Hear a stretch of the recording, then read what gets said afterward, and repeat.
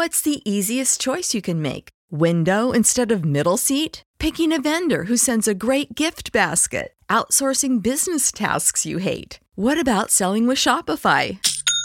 Whether you're selling a little or a lot, Shopify helps you do your thing, however you cha-ching. Shopify is the global commerce platform that helps you sell at every stage of your business. From the launch your online shop stage to the first real-life store stage, all the way to the did we just hit a million orders stage. Shopify's there to help you grow. Whether you're selling scented soap or offering outdoor outfits, Shopify helps you sell. Wherever and whatever you're selling, Shopify's got you covered. Sign up for a $1 per month trial period at shopify.com/try. Go to shopify.com/try now to grow your business, no matter what stage you're in. Shopify.com/try.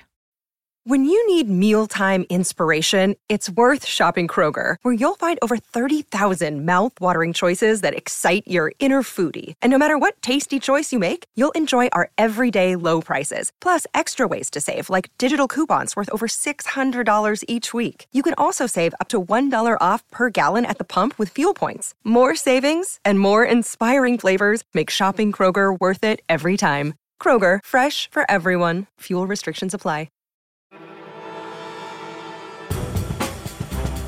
Hello, I'm Tom Butler. I'm Brendan Duffy. And I'm Tom Wheatley. And you're listening to the James Bond A to Z podcast. Join us as three lifelong 007 fans go on a journey of discovery. We're on a mission to discover everything we can about cinema's greatest spy films. By learning about the people who made them, in front of the camera and behind. The James Bond A to Z podcast is in no way affiliated with James Bond, Eon, or the Fleming estate. We've researched each episode as extensively as we can, but our information does come from a range of sources. We do our best to make sure the information is accurate, but sometimes we can get it wrong. If you want to correct us on something or add some more detail, email us at podcast@jamesbond-a-to-z.co.uk. Hello and welcome to the James Bond A to Z podcast with me, Tom Wheatley, and my co-hosts, Tom Butler. Hello. And Brendan Duffy. Hello. And it's a big one for the podcast today because we finally moved off of the letter C, which seems like it's been going on, or it has been going on for about, 3 months? We started releasing the episodes in April, yeah. So yeah, it may not sound, if you're a listener listening to this, it may not sound like a big thing, but for us, moving on to the letter D is a remarkable experience, and it's been a joy to research, just because we've got a new letter, which is a bit depressing, but we're on the D's now. We're pretty excited. That's no slight on the letter C. No, the C's were just lengthy. Good. That's all. They were just a bit of a slog to research. We were desperate to move on to those next pages of the encyclopedias. So in this episode, we have a bit of a mixed bag. We've got character from For Your Eyes Only. We have one of the writers of a really quite prolific writer from one of the films. We're talking about Danjaq. We'll be talking about Dario, who is a fairly impressive henchman from the Dalton era. We'll be talking about Peter Davis, the editor, and Anthony Dawson. So, are we ready to go? On with the show.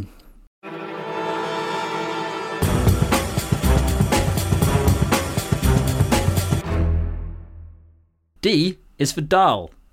Bibi Dahl. And Bibi Dahl is one of probably the most, I would say, criticised characters throughout the whole of the Bond series. You remember her as the young ice skater that appears in For Your Eyes Only. And her role in For Your Eyes Only, it's a bit of a strange, convoluted role, if you ask me. She plays kind of like she's meant to play a 16-year-old. That's never actually said. Roger mentions that in his biography. But the actress who played her, Lynn Holly Johnson, was 22 at the time. Her character is an ice skater who is sponsored by Christastos, who's of course the main baddie in that film. And it's kind of like a front. It's kind of, he's this ice skating sponsor, but really it's a cover for all of his other nefarious dealings that are going on. But her role in the film is quite a strange one, really, and there's a lot of aspects of it that she's in a lot of the film, and she kind of plays the role of a very young lady. And it seems like the bulk of it is so that Roger can make a consistent string of jokes about the fact that she's young. He makes a lot of jokes about her being young. And her character is almost like, she's like a bit of a sex pest to Roger. So he's like this suave spy, and she's constantly trying to seduce him. There's a scene where she's in bed naked and he comes in, and Roger is not having any of it. He's at any opportunity, he kind of pushes her off and brushes her away with very, well, largely lame comments about her age all the time. But it just it goes on throughout the whole of the film, and never seems to have a great deal of point. She doesn't have many like fundamental roles, apart from the fact that because she's in the competition as an ice skater, she knows the henchmen. I can't remember the name of the henchmen, actually. You remember that one, Butler? You've just recently watched that, haven't you? Yeah, I have. No, the name escapes me. Yeah, so the guy who is like the multi-ski sport specialist, he's a marksman. I can't remember what the name of the sport is that is where you shoot and you ski.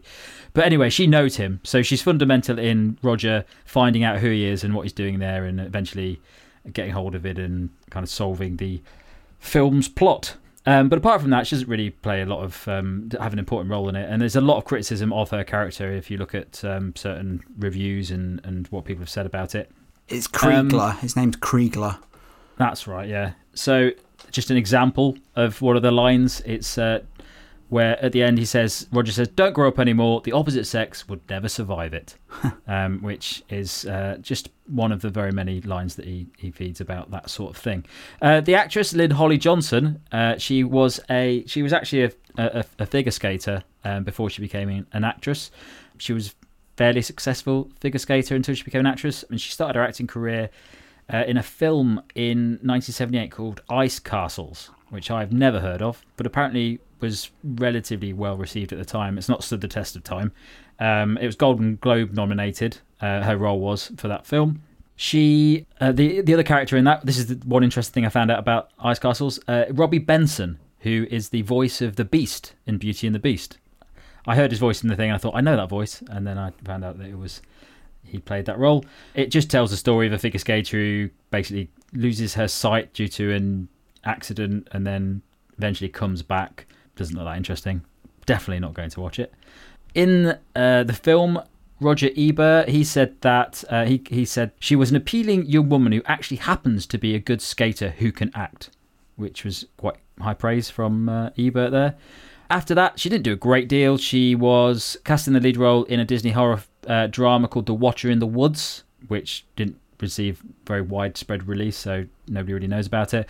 And she was also in a film called Where the Boys Are in 1984, which is like a weird sort of frat house comedy where a group of young ladies go to, I think it's like a spring break, to pick up men. And she won the Golden Raspberry for Worst Supporting Actress in that.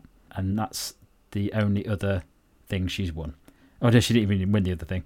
So eventually in 1996, she quit acting to concentrate on life of her family. And then she returned to some community theatre in 2007, but hasn't really done a lot since then. I found an interview with her about... I don't think it was specifically about Bond, but she talks a bit about it.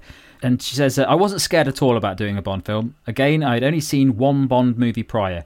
And again, since my background was about treating work seriously, I wasn't concerned about the super production. Talking about Cubby, she says, he's a very large, happy gentleman who got on so well with Roger, the crew, and me too. And also, interestingly, she talks a little bit, not a lot, but mentions the fact that she met Pierce on set of For Your Eyes Only.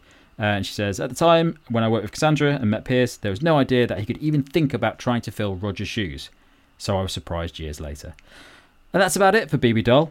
You've recently watched For Your Eyes Only, but what do you think of her character or her role? Yeah, I mean, you're right. She is a bit, it's quite a silly character. But I think it's interesting in that film how they sort of address Bond's age, at least Roger's age, and in an interesting way in that he refuses her advances. It's quite kind of not what you expect from Bond, but let's not forget Roger's in his 50s at this point, and she is noticeably very young, and they have her play quite young as well.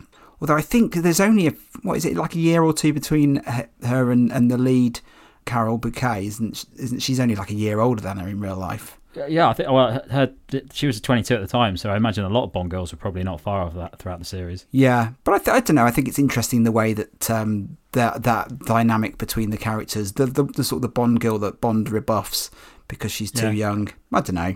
It's For Your Eyes Only is known for the fact that obviously after the silliness of Moonraker and the fantasy of it, they wanted to get something a little bit more maybe darker and a little bit more down to earth. So probably it was a response to that to kind of humanise Roger's Bond a bit more. But I always find that it's almost like it's just handled so relentlessly. It's just constant references to it. Like you only did a couple in there, you don't need it. But she's definitely a character seems to be in that film far too long and get too much screen time.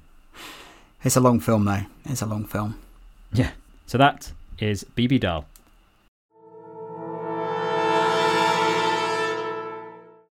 D is for Dahl, Roald Dahl, born 13th of September 1916. Roald Dahl is a novelist, short story writer, poet, wartime fighter pilot and a screenwriter. You guys obviously know who Roald Dahl is, right? Oh, yes. Mm-hmm. Most famous for his children's book, I would say.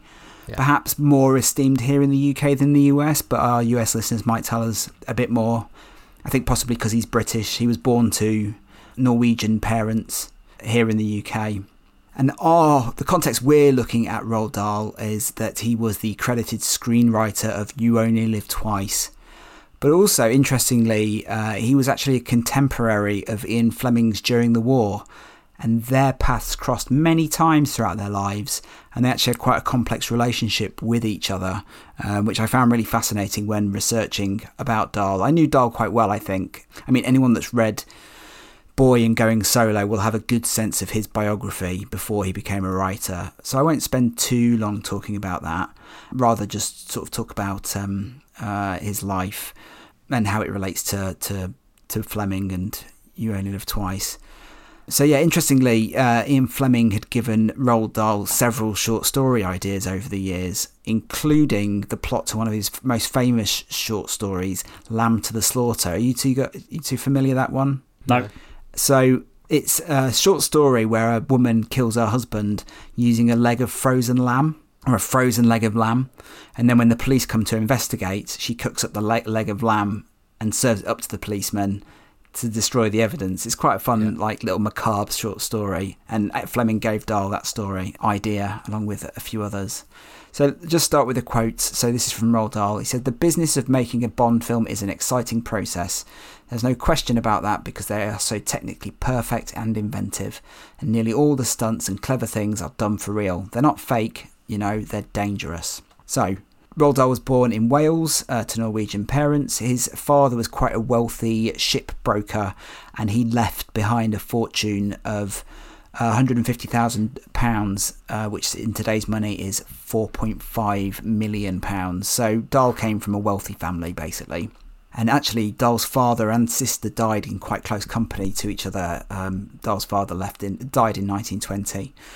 But you can read all about his early years in the book Boy.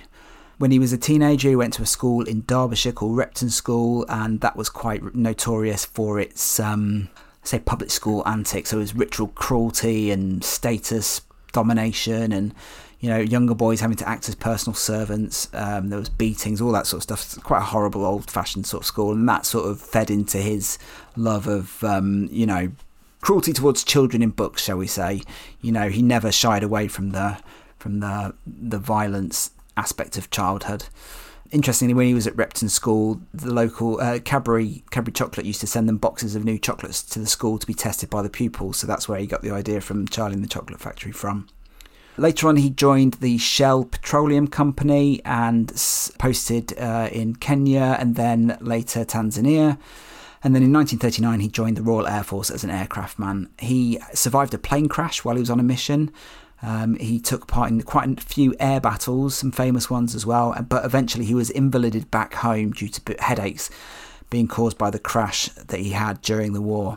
So then he became a flight instructor, And then he became the assistant air attaché at the British Embassy in Washington. He didn't really like the job there, apparently, but I think he soon grew to enjoy it. He met the writer C.S. Forrester while he was there. He was the creator of Horatio Hornblower, and he encouraged him to start writing, and he began writing stories for the British Ministry of Information. And his first children's book was The Gremlins, published in 1943. It's not connected to the Gremlins film, but it's the same sort of idea. It's little animals that cause lots of chaos. So, while he was in Washington, he was supplying intelligence to MI6, and while he was there, he was working alongside Ian Fleming, Ivor Bryce, Noel Coward and David Ogilvy, and was part of a group called the Baker Street Irregulars, who Churchill saw as his underground army in Washington. So they were sort of feeding information both ways. They were feeding information back to Churchill, and then Churchill was using them to disseminate information into America as well to help the war effort to move along. He said, my job was to help Winston to get on with FDR and help and tell Winston what was in the old boy's mind. FDR is Franklin D. Roosevelt. He left the RAF in 1946 with a great record, and he married the actress Patricia Neal in 1953, and they had 5 children together. Into the world of showbiz, he began writing for television in 1950, and he was writing episodes for shows. I'd not heard of these, but they have titles like Suspense, Danger, Suspicion, but also Alfred Hitchcock Presents, which we have heard of course. 1961, James and the Giant Peach was published, followed by Charlie and the Chocolate Factory in 1964, and then The Magic Finger in 1966. I'm assuming you guys have read those. Oh, yeah. At some point, yeah. Yeah. On to You Only Live Twice. So, Lewis Gilbert was brought in to direct You Only Live Twice, the 1967 James Bond film, replacing Terence Young. Gilbert had recently directed Michael Caine in Alfie. A writer called Sidney Boehm had, I don't know how you pronounce that, Boehm, he had delivered a treatment based on the You Only Live Twice novel, and then Harold Jack Bloom took over. So see back to the episode about Harold Jack Bloom that we did many, many weeks ago for more information on him. Bloom was then replaced by Roald Dahl.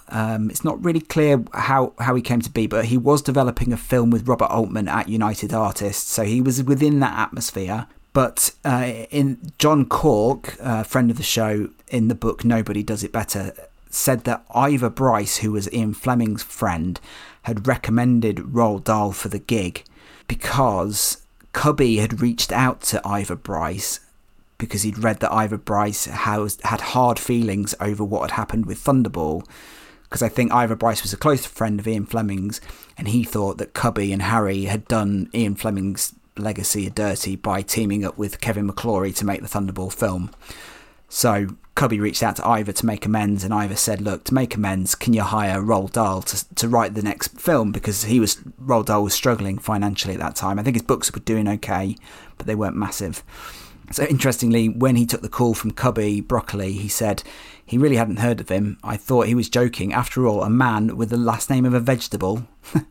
He told Cubby that he wasn't really a James Bond fan and that he'd only seen Goldfinger. And they basically sent him a projector with all the other films to watch straight away. And he said this was the first small hint I was to get of the swift, efficient, expansive way in which the Bond producers operated. So terms were agreed with Roald Dahl then, and he began working straight away with Lewis Gilbert. And Lewis Gilbert, I think, thought he was an interesting choice for a James Bond film. But I think his sort of grasp of fantasy and dark twists and things like that, I think were quite a good fit for James Bond, really, in truth. He had a very good sort of sense of dark humour, which I think comes through in You Only Live Twice. Interestingly, Roald Dahl was not a fan of the book You Only Live Twice. He called it tired, bad Ian's worst book. And he said he only really did the job for the money. He said, have you guys read You Only Live Twice recently? No.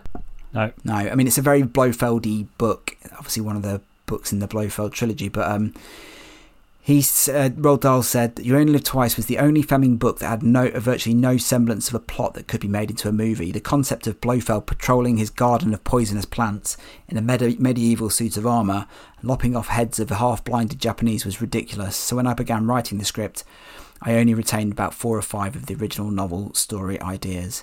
Those ideas were that it was going to take place in Japan, They kept Blofeld, they kept Tiger Tanaka and Kissy Suzuki, and also the ninjas as well, which sort of come into the film later on. He said, "You've got your hero ready-made for you. The hard thing was to get a credible plot without going into science fiction. That is the pitfall." Do you think he did get a credible plot out of You Only Live Twice? Yeah, I think the plot is... I think a lot of the issues with the film come from the way it's been done. I think the plot's actually quite... As we know, Bond films, it's almost like the carbon original of a lot of how it's progressed over time. I think it's quite an important film for that. But I think the story works really well. It's not too fantastical. Yeah, I think the stuff in space and the volcano and stuff, maybe... I think this is the start of it going really OTT, isn't it? I actually think also it didn't help with what happened 30 years later with Austin Powers, because so much of it was parodied. And I think if you look back now, it's like, because you can see it, it makes it seem more ridiculous because of that. So he only had 8 weeks to deliver his first draft, and then he had to do another one 4 weeks after that, and then he had to complete the script within 20 weeks. He talks about having conferences with Harry and Cubby, and he said Harry would usually nod off to sleep in the middle. So the stuff from Bloom's material that made it through into the Dahl script was the volcano lair, and then he was also instructed to include the Bond dying and then being buried at sea in the pre-title sequence. But it was Roald Dahl's idea that they put some of it in space. He felt like it was the only place the films had left to go. Another thing that he was instructed to put into the script was Little Nelly, which obviously is the flying helicopter vehicle. That was after Cubby had seen it on TV or radio, heard it on radio, I think. Huh. I would have expected that was Dahl's idea. No, that was something that they discovered, and the producers demanded he put it in. So he delivered the final script, and Harry and Cubby thought it was great, but Roald Dahl called it the biggest load of bullshit I've ever put my hand to. But yeah, it just ramps up the fancy elements just to a whole other level. Famously, we've talked about this before, but Dahl wrote about You Only Live Twice in 1967 in Playboy magazine. I don't know if you remember this, where he described the Bond girl formula. Yeah. About the three girls, no more, no less. Girl number 1 is pro-Bond, girl number 2 is anti-Bond, and girl number 3 is violently pro-Bond, and she stays until the end. I mean, there's a much longer version of that out there, but that comes from Dahl, but he was instructed that formula by Harry and Cubby. So during the production, Dahl went to the set in Japan with his wife Patricia, who was recovering from a stroke, and he was very impressed with what he saw. He said it was a very well-oiled machine by then. You also had the feeling that they had the money in the bank and they were going to make a fortune, so no money was spared in the making of it. You went everywhere by helicopter. Quite an interesting story where Dahl found Connery and the crew all sat around relaxing in kimonos after having a swim, and Dahl called them a strange motley crew. Connery then looked at Dahl and said, "Well, you, Roald, look like an English arsehole in your khaki shorts, or to be precise, a Norwegian arsehole." So Connery, not popular guy on set. Yeah. Not one to mince his words. Talking about Connery, Dahl later said, "I don't think Sean behaved very well on this film. He was a very foolish fellow to get bored by Bond because it made his life and it made him his fame. If it had been me, I wouldn't have got big-headed and gone off and said, I'm going to do my own thing now, you can go to hell. I would have stuck with them and seen it through, not let them hire some other actor." So I don't know whether there were sour grapes between the two because he called him a Norwegian arsehole, but this was the film that really, we talked about this in length of Connery, but really peed Connery off, didn't it? And it was his last Bond film until he came back twice. So, although the film was a success and, the relationship was okay, they actually, Cubby retained his services to write Chitty Chitty Bang Bang based on the Ian Fleming novel. This was a year later. But this did not go well at all for Roald Dahl or for Cubby. They both fell out on this. In 1977, Roald Dahl told the New York Times, "They took my script and never used a word," adding that was the directors are the writer's curse. And then in a later interview, he told Twilight Zone magazine, "Chitty Chitty Bang Bang was ghastly. Once you get a rotten director or an egocentric director, you're dead. But they pay you a lot, so you take the money and run." Cubby, in his opinion of the film or the script, called it a piece of shit, and he didn't even invite Roald Dahl to the premiere, where they were having a royal premiere and he would have met the Queen. Dahl wrote in a letter to his agent, "I don't give a damn whether we met the royal family or not. all I care about was Cubby's behaviour and the way that he'd been treated. So, interestingly, Roald Dahl was the one who created Vulgaria and the child catcher in Chitty Chitty Bang Bang, but he felt he just never got the due credit for it. And yeah, I think Dahl was really burned by the experience on Chitty Chitty Bang Bang. He said, "I've now produced 2 worthwhile original scripts for Cubby, and as far as I can tell, I have done nothing wrong." So that's it, really. Dahl died in 1990, having delivered some of the most famous children's books of all time. But yeah, I mean, his film screenwriting career didn't really go beyond these films. But yeah, that's Roald Dahl.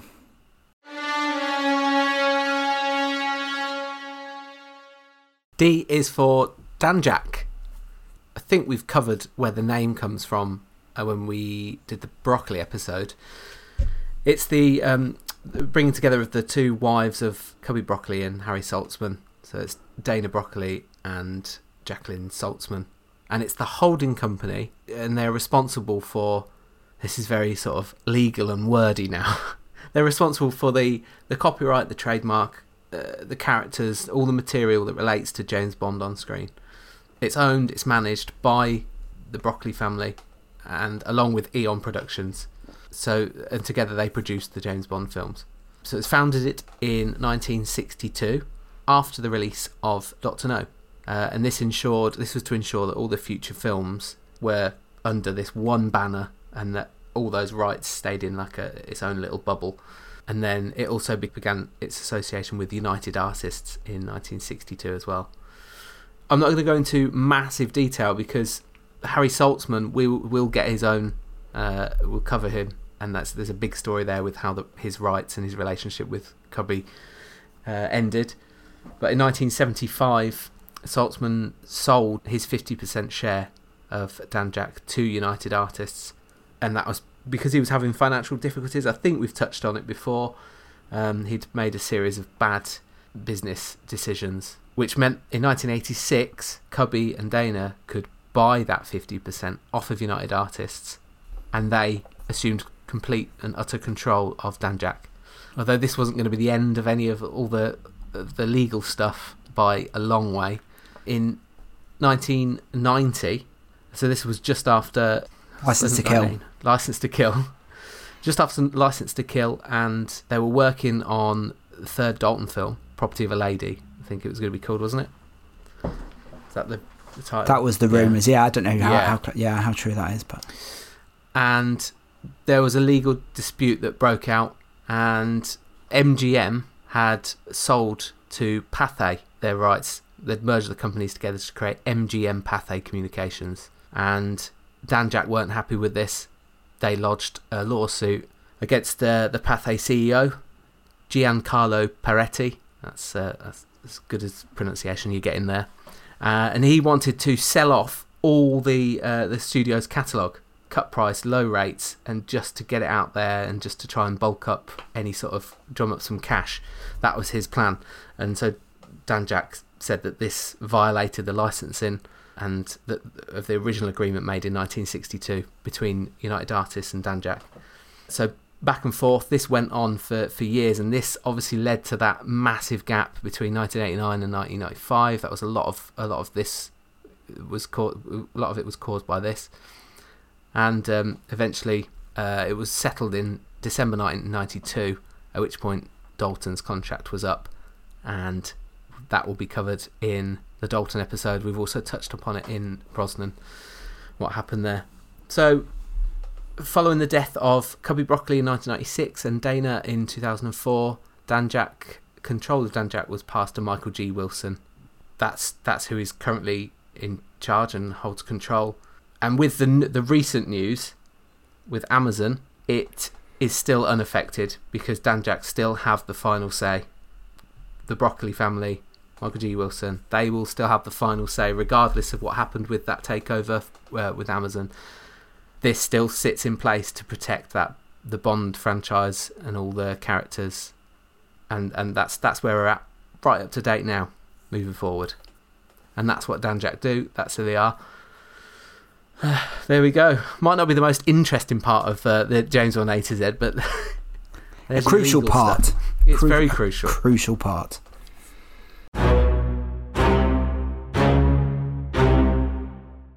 D is for Dario. Just Dario. There's no second name. It's just Dario.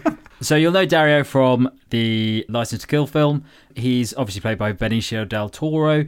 I've talked about him before in a podcast. It was one where we were discussing the scariest Bond villains, and I picked Dario as my first one. He plays a sort of ruthless, like, psycho that works for Sanchez. One of Sanchez. I think Sanchez has got 3 like henchmen underneath him, Perez and Braun, but they're a bit different than the normal henchmen because they're basically just a bunch of drug dealers. So they're not like the most exciting henchmen that you've got. They're not really very distinctive, and that's largely because License to Kill is almost like, I think they modelled a lot of it on sort of Miami Vice type series and stuff around at the time. So the henchmen and the villains in general are just a bunch of drug dealers. So there's no real like interesting elements to these characters. They're just normal drug dealers. But Dario's probably the most interesting out of them. He is apparently, his character was kicked out of a Nicaraguan Contra. I'm not entirely sure what that is, but I'm assuming it's some sort of drug cartel, for his brutality, and he's found his way into Sanchez's drug cartel as one of his chief enforcers. And he's kind of defined by the fact that he is just scarily mad and he'll just do anything to people.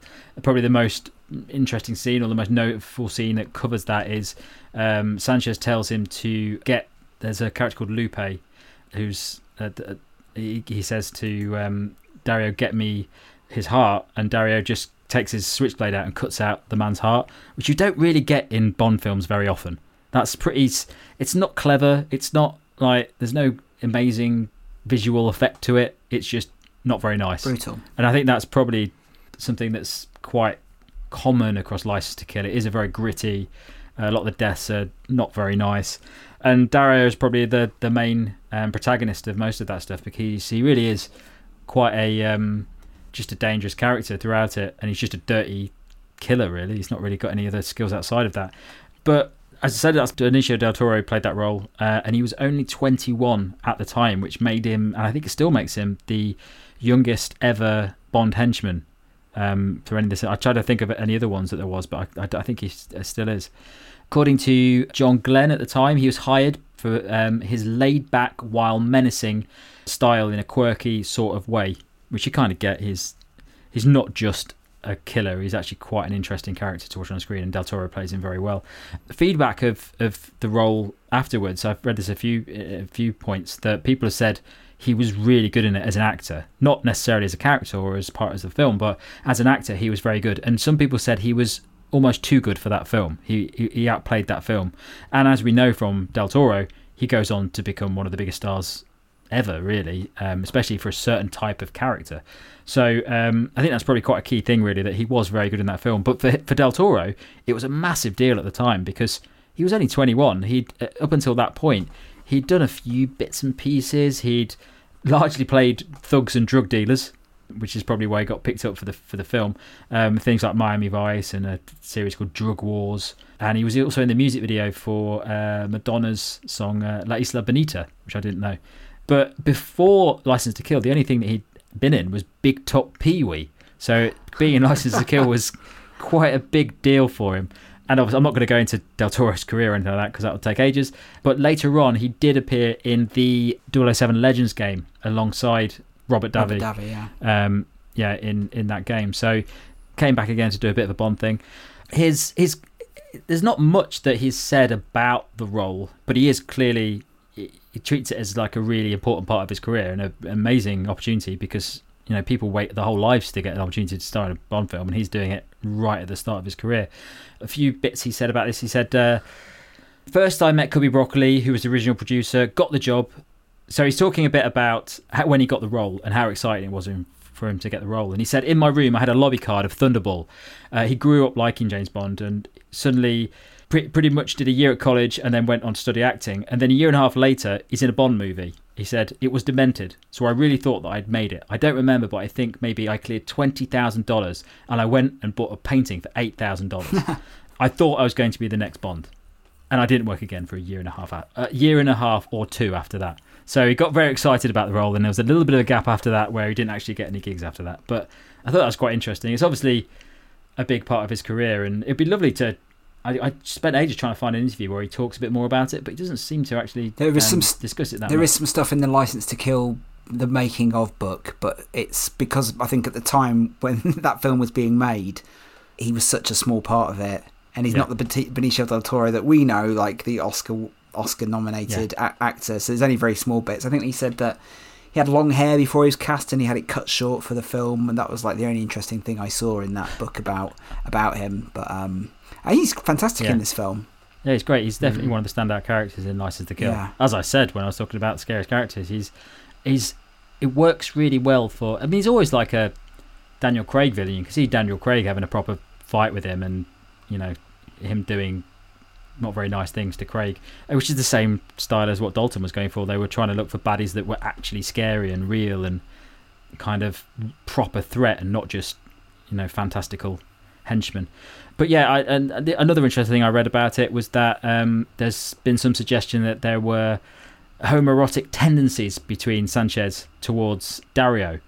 And then Robert DeVee spoke about it, and he said, you read it absolutely correctly. Yes, that was done intentionally on my part and was not in the script per se. First, that is part of the culture Sanchez came from, expressing affection. But I want to take it a little further with a play between Sanchez and Dario and have a suggestion of that.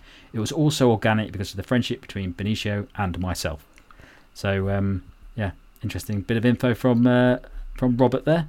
But yeah, aside from that, I'm not going to go into Del Toro's career, but yeah, I think he's a very interesting henchman, and not many people that you could compare across the whole of the Bond series to his character. Yeah, I think the first film I remember seeing Del Toro in is The Usual Suspects.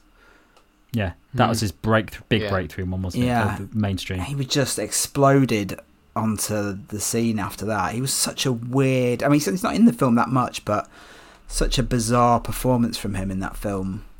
Just really announced himself, didn't it? Yeah. I always forget, but Del Toro's a funny one because, I mean, he's done so many films, and I don't know how many awards he's won, but he's definitely been in some of the biggest films that have been released over the past 20 years or so. But I struggle to remember all the films he's been in because he does tend to play those roles where he's a little bit more subtle and he's not like the main character. But even in stuff like Guardians of the Galaxy, he's one of the standout characters in it. Oh yeah, I forgot he's in that. Sicario, he's great in that. Sorry, yeah, just one more personal anecdote. I've met Del Toro. I interviewed him for The Last Jedi. Oh, here we go. Star Wars as well. At Star Wars as well, yeah. And I was so excited to meet him because he's obviously an icon. But he was so relaxed. He was almost horizontal. I don't know whether he was jet lagged or what, but yeah. Was he nice? Yeah, I think so. He was just a very unusual character. Like, he was very sort of like intense, but like laid back and intense at the same time, like a Michael Shannon type character. Yeah. But, and did you ask him about License to Kill? I did not. No. Missed opportunity. Wasted your opportunity to plan ahead with that. I know. If I only had known that, 4 years later I'd be doing this podcast. Yeah. But there you go. That's my little Del Toro anecdote for what it's worth. More of those, please. Okay, so that is Dario. D is for Davies, Peter Davies. Peter Davies is a film editor, and he often works alongside with John Grover on the James Bond films. His credits include Moonraker, For Your Eyes Only, Octopussy, A View to a Kill, and The Living Daylights. His other credits beyond Bond include Ken Russell's Lair of the White Worm. Have either of you seen that? No. It's a bonkers movie with Hugh Grant in it. Fire, Ice and Dynamite. Fantastic film, phenomenal. You know that one? I'm lying, it's not very good, but it's got Roger in it. And Wing Commander, the video game movie. Oh, based on the game? Yes, yeah. I have seen that, yeah.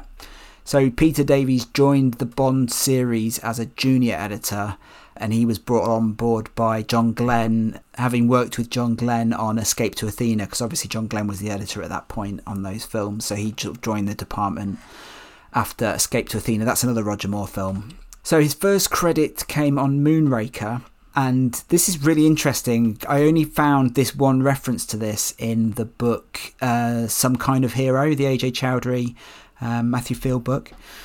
But his job on Moonraker was to assemble a blooper reel for the cast and crew. And this was known on set as the wanker film. Okay, so... Right, yeah, okay. So Richard Keel, talking about shooting the film Moonraker, said that when they were shooting on the space station set, there was this gag that they played on the cast or the crew, I can't remember who, where it was basically they were in the space station and all of a sudden this little Martian pops up in a green outfit waving and then cleaning the glass.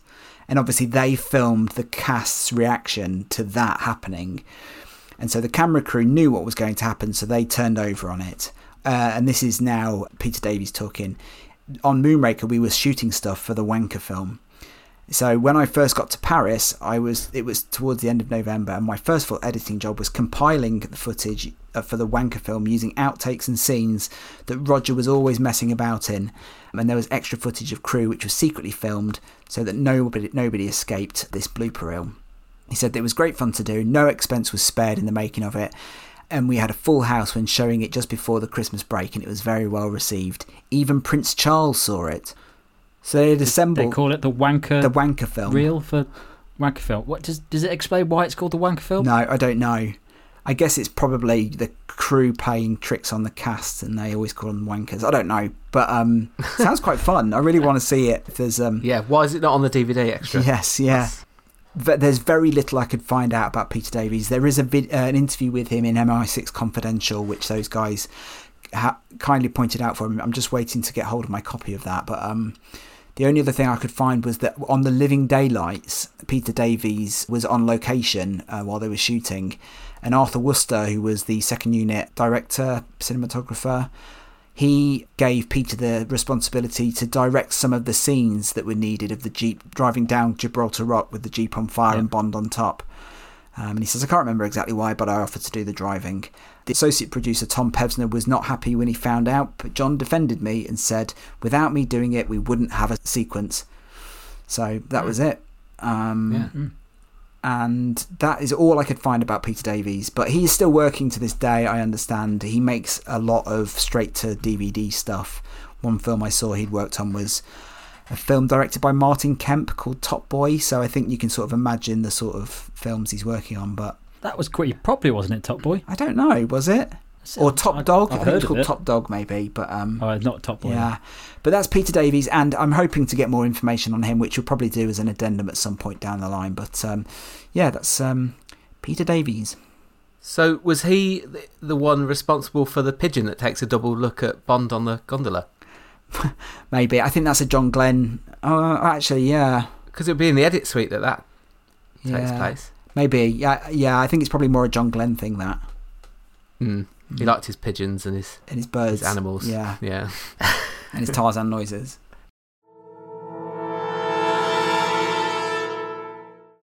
D is for Dawson, Anthony Dawson. So Anthony Dawson was a Scottish actor born in 1916. That seems so long ago, doesn't it?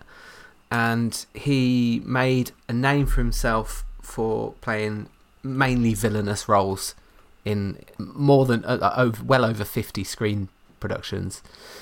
But we're covering him because he played Professor Dent in Dr. No, and he played Blofeld in From Russia with Love and Thunderball, sort of, which we've covered before, but I'll get onto that. So he went to RADA. That's how he started off. He went to RADA, and then he was put out to World War II, so he was served for the country in World War II as well. And then when he got back, he started work as a stage actor. He met Terence Young. That is where he gets his in further down the line. His first on-screen role was as a 27-year-old, and he was in a mystery romance. It's called They Met in the Dark. Anyone seen it? It's got James Mason in it. Nope. No. It's very old. So, and then he did a war adventure directed by Terence Young in 1950 called They Were Not Divided. which also starred Christopher Lee and Desmond Llewellyn. So Dawson he then went on to do quite a few Terence Young productions as well. And then he moved to America in the early 1950s to try and make it out there and break America. And he appeared in a Broadway play called Dial M for Murder. Heard of that? Yes. Yes. And playing C.A. Swan and Captain Lesgate. So he also played it in the film as well. Yes, he's very good in that. So he's written an autobiography, but he didn't publish it before he died. There are snippets. So I've got a couple of quotes. Sadly, no Bond quotes. So anyone out there, if you've got any more information about Anthony Dawson regarding Bond, let us know. But these are to do with his dealings with Hitchcock and working on Dial M for Murder. So he spoke about getting the part. I had never met Hitchcock before, and yet he was about to do me the most fantastic good turn I could imagine. In that wonderful fat man's Cockney voice, he said, slowly, drooping every word separately, as though he had all day, "Tony, I just called to let you know that I want you in my picture, so you're quite safe to make yourself a nice deal." What could I say? I mumbled my thanks and I put the phone down, feeling rather dazed, electrified, stunned. All of these, the full impact of this call from Hitch was very soon to come home to me. So yeah, this time he's done 3 or 4 films, so this is a pretty big deal, not long after going over to America. And then Hitchcock hosted a dinner party, and that's where he met the rest of his co-stars, and he met Grace Kelly. And he said, "At the end of the evening, I found myself escorting her home. She was staying at the Chateau Marmont, a small, classy apartment house on the Strip. It was very warm, there was moonlight, there were stars reflecting on the surface of the pool, there were tall, dark cypress trees with cicadas chirruping, and again, how did it happen? We found ourselves swimming together in the tepid waters. I don't know how some things happen, they just do. They just seem so natural that no other course is possible. The next evening, we had a date." Wow. So he had a date with Grace Kelly. No That's way. pretty good stuff, isn't it? And so beautifully read as well. Brendan, brought a tear to my eye. So evocative. The moonlight shimmering on the surface of that pool. So in the early 1960s, he then returns from the US to the UK, and Terence Young casts him in Dr. No, where he plays Professor Dent, and that's probably his biggest role. It's where most people will recognise him from. I mean, he's part of one of the most iconic scenes in the whole Bond franchise, and he's also part of he's the only one that is in that set, that fantastic Ken Adams set as well, with just the circular hole in the grid with the tarantula. Yeah, so relatively little screen time, but big impact, I would say. Yeah, great face for it, definitely. Fantastic face, and you can see why he played a lot of villains in his career. And so he was then brought back onto Bond productions, and this time it wasn't his face, it was just his hands, and he was holding a cat. His voice wasn't even used. I think we covered this. Yep. B for Blofeld. Yeah, in the Blofeld episode, that's it. And they put a question mark at the end of From Russia With Love, so it said Blofeld and it was just a question mark. And that was a mystery for quite a while, apparently, until they did some digging. The production controller of Eon, Reg Berkshire, he researched it and had a look into this, and he said, on examination of contracts and ledgers, it appears that Anthony Dawson played the part and was dubbed by Eric Pohlman. So they did quite well. I mean, a day of no internet, I guess it's a bit easier to keep stuff like that under wraps, but still pretty big deal, isn't it? And then he went on to do the same again in Thunderball. In terms of non-Bond, he was in a show called Danger Man for 4 episodes. Yep. He was in OK Connery. Haven't watched it yet. With a lot of other Bond actors as well. Which it's on YouTube if for free if you want to check him out on it. I think in America it's on Amazon Prime. Is it? Yeah. There you go. You can check it out. Interestingly, on a side note, Neil Connery is dubbed. That's yeah. So he's got an American accent. And they hired him because he sounded like his brother. I mean, it's madness, isn't it? Yeah, crazy. Yeah, and he worked with Terence Young on other productions, Triple Cross in 1966, Inchon in 1982, The Jigsaw Man 1983. And then he worked on a lot of Italian films during the 70s and 80s. He relocated there. His notable one is Rossellino Paterno Soldato 1970, which starred Martin Landau and Peter Falk.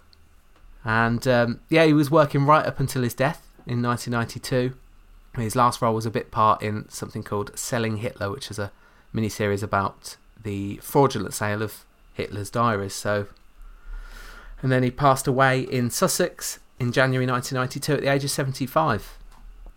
So he had quite a long career, but never really hit the heights of that role, I would say, in Doctor No. There we go. That's Anthony Dawson. Anthony Dawson. That wraps up our shortest episode yet, I think. Unless you've got anything else to say. No, that's fantastic. I think all there is left to say is that our next episode, we are in the realm of Mr. Timothy Dalton. Ooh, we're there already. I didn't realise. We're there already. I would say this is probably in my top 5 of the whole podcast. Things that we could cover. This is the one that I'm most excited about researching. Yeah, it's going to be good. Then. It's going to be good. I know a lot of people out there are big fan of the Timothy Dalton era and his films, but we're going to be going in depth in his career and his Bond films and what have you. I imagine it'll be a 2-part episode again, like we have done with Pierce Brosnan and Sean Connery and Daniel Craig. You can find those episodes with this podcast wherever you're listening to now. So yeah, go back and listen. We're hoping to have some guests on as well to talk about Dalton, about his sort of renaissance in the world of Bond fans. So that's going to be really exciting. And then we've got even more exciting stuff to come in the letter D. So lots to look forward to. Yeah, so if people want to get hold of us, how do they email us? podcast@jamesbond8z.co.uk. And if they want to hit us up on the socials, Brendan? Hit us at JamesBond8Z. Simple as that. On Instagram, Facebook and Twitter.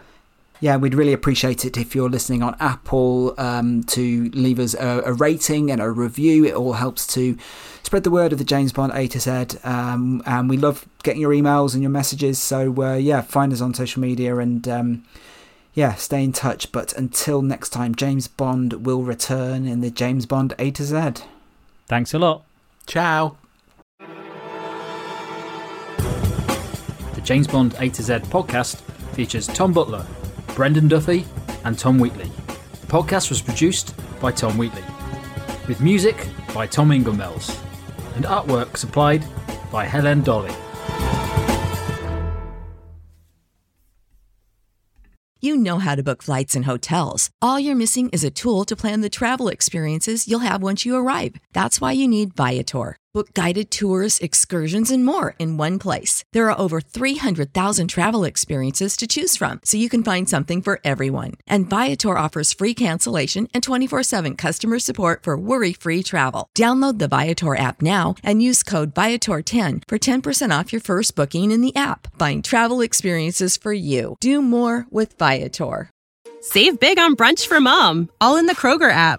Get half gallons of delicious Kroger milk for $1.29 each. Then get flavorful Tyson natural boneless chicken breasts for $2.49 a pound, all with your card and a digital coupon. Shop these deals at your local Kroger today, or tap the screen now to download the Kroger app to save big today. Kroger, fresh for everyone. Prices and product availability subject to change. Restrictions apply. See site for details.